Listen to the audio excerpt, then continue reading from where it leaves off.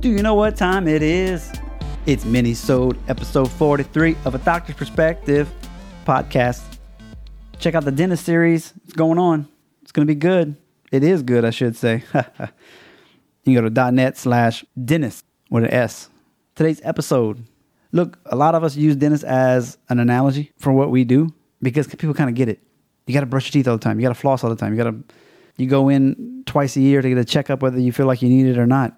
You know, as far as dentists, they have their own issues, as you can tell. I don't want to say it's an upsell, but when you need a crown versus just a filling, people don't always want to do it. If you want to do an implant, that costs a lot more money, and it might be what the patient needs, but they can't afford it. So what do? Also in the series, just in general, buying and selling practices. So lots of information that you could definitely carry over to your own style of clinic from that series. So I'm excited about that.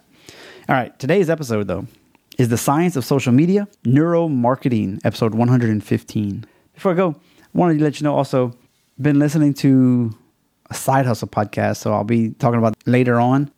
There was a really great episode about like option trading. I'm not even going to try to summarize that one. I don't know. That's above my pay grade right there. But it was called Side Hustle Show. It was good. And then somebody else turned me on to a podcast called Choose FI, Financial Independence. A really good one.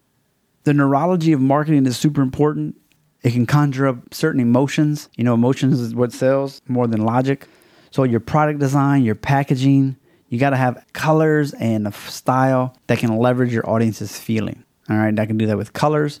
You can do it with a very simple brand. And I think everybody always says Apple, but there's more than just Apple. There's a lot of brands that they're very basic. They're crisp. They use a lot of white space to convey expensive, if you will.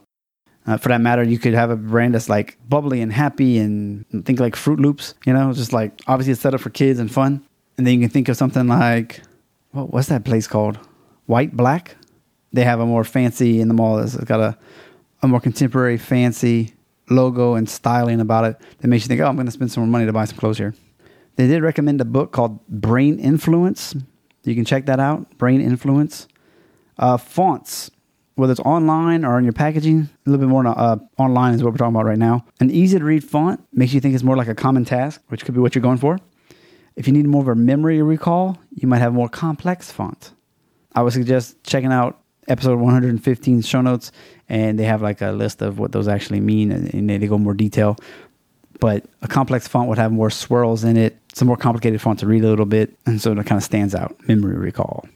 Ready for the images. We've said this before. It's a good thing to repeat. If you're going to have a person in the ad, you make sure they're looking at whatever it is you want the audience to look at.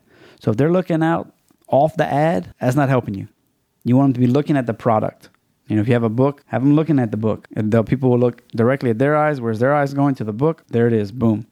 Or the coupon code. 20% off. That's where their eyes are. Awesome. Of course, I want them smiling as well. It's a mood booster. So definitely have them smiling. And one thing they mentioned, I spent a good bit on, if you have an e-commerce site or you're wondering where people are going on your site when they're visiting it, maybe not getting enough phone calls, they're not using that live chat feature as much as you expected they would. You've got a whole bunch of articles and you spend a lot of time on them and you're like, man, are even people reading this? Of course, writing articles is good for like SEO and Google, so that's a different viewpoint. But if you want to know where are people going on your site, in a previous episode we talked about it actually, the 3 things that you need to have. It's called heat mapping. A couple places are called Crazy Egg, Zoho, Z-O-H-O, or Mouseflow. Those are 3 sites. I believe they're all paid, but you can analyze your site to see what people are doing. Are they hovering over your logo, over your picture? Are they just visiting the doctor page, the location page? Are they even noticing the live chat on the bottom right? If not, change the color. You can do some things to tweak it if that's really what you want people to start doing. So if that is something that's really, you want somebody to look at, you want somebody to venture into, maybe you have a giveaway that nobody wants to get. Well, you can see, are people even hovering in that area? And if not, change the picture.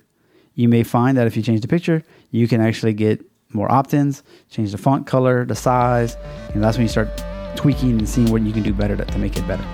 All right, I think that is about it for today. Show notes at doctorsperspective.net/M43. We just went hashtag behind the curtain.